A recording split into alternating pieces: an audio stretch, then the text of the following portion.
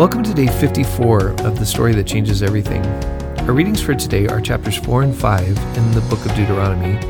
Here are some thoughts to guide your reading for today. Chapter 4 serves as a long introduction to the rearticulation of the law, and it clearly sets the pattern for what we'll keep calling the Deutero-historic lens through which Israel interprets its history. More about that later. But here, notice two commands that are repeated throughout this text.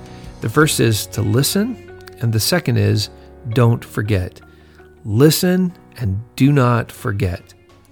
If I could get scholarly with you for a moment, it's the consensus of most Old Testament scholars that these texts, as we have them here, were put together probably in their current form during or after the Babylonian exile in the 6th century BC. That's about 540 or so BC. Just for reference, that would be approximately 650 or 850 years after these wilderness wanderings, depending on when you date them. This chapter is a good example of why scholars often think that at least some of these texts were added later. Notice in verses 25 through 31 how the narrative seems to be retelling in subtle and sometimes not so subtle ways the stories of both the destruction of the northern nations of Ephraim that happened in the 8th century BC, and the exile into Babylon of the southern nations of Judah, which happened in the 6th century BC. Here's what verse 26 says. You will definitely disappear and quickly from the land that you are crossing over the Jordan River to possess, which sounds like the destruction of the northern nation, by the way. You won't extend your time there, but you will instead be totally destroyed. The Lord will scatter you among the nations, which sounds like the Babylonian exile. Only a few of you will survive in the countries where the Lord will drag you. There you will worship other gods made of wood and stone by human hands, gods that cannot see, listen, eat, or smell. You will seek the Lord your God from there, and you will find him if you seek him with all your heart and with all your being. You see, those verses sound more like a repeat of their history, but also instructions for those exiles. So can you hear and see the allusions to the Babylonian exile and the possible return in these texts? It would therefore seem evident that at least this part of the chapter was added to the Torah later in Judah's history. And there are a couple of reasons for doing that. First, by placing Judah's story in the narrative, they come to interpret their history through this Deutero-historic lens. What that means is that this text commanded them to listen and to not forget. So why did they end up in exile?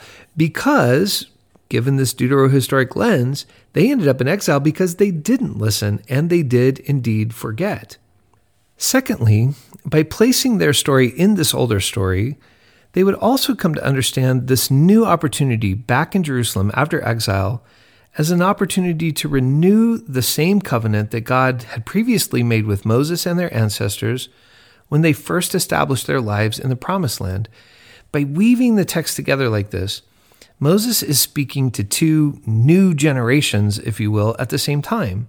In his own day, he's addressing the Joshua and Moses generation ready to move into the land, but he's also possibly addressing now the Ezra and Nehemiah generation attempting to re-enter the land and rebuild the life that had been lost because of God's judgment of exile.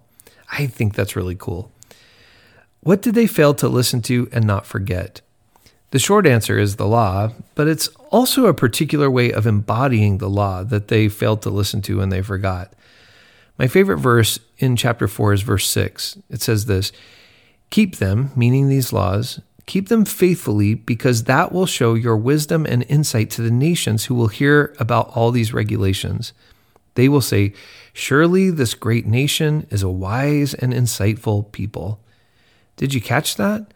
The point of the redemption and their obedience is so that they would embody a way of life that would be a light to the nations.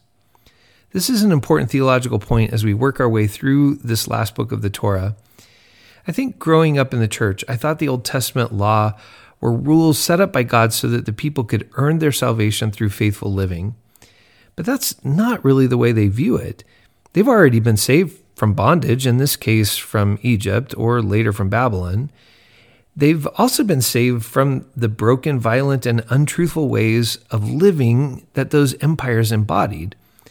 So now learning to live the Torah was not the way to salvation. Again, they were already saved or redeemed. But the Torah is salvation, or at least is the embodiment of a life that is saved and is holy and peacemaking and full of truth. Moses is proclaiming that if they learn to live this life of Torah, that life will be an attractive light to the other nations.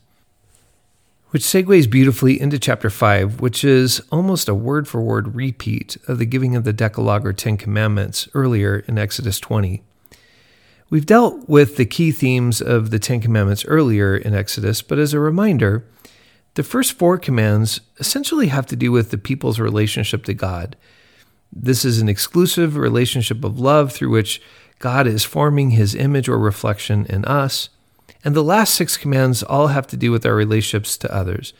Notice that none of the commands have to do with ritual or ceremony. These commands are about how to be the unique, holy people of God in the messiness of day-to-day life. There is one alteration between the way the Decalogue is given in Exodus and the way it's given here in Deuteronomy. That alteration happens in the 4th command related to the Sabbath. In Exodus, we're commanded to honor the Sabbath because at the creation, God rested on the Sabbath day and made it holy. But in this chapter of Deuteronomy, we are told to keep Sabbath because God commanded it, but also because our servants, our children, and even the immigrants living with us, they need to rest. Because we were once slaves in Egypt and knew that kind of bondage, and we cannot subject them to that. So here the command is rooted not just in the creation narrative, but also in God's desire for justice and care in our economic practices. Because these first chapters of Deuteronomy are summarizing so much of our previous readings, the texts hopefully are beginning to have a familiar ring to them, but nevertheless, read them carefully, looking for things you've never seen before. Especially given today's readings, listen to what the Spirit might say to you through them, and journal your thoughts, prayers, and questions so that you do not forget the unique reflection of God's love and life that you are called to be. Our text for tomorrow are Deuteronomy chapters 6 through 8. I'll talk to you tomorrow.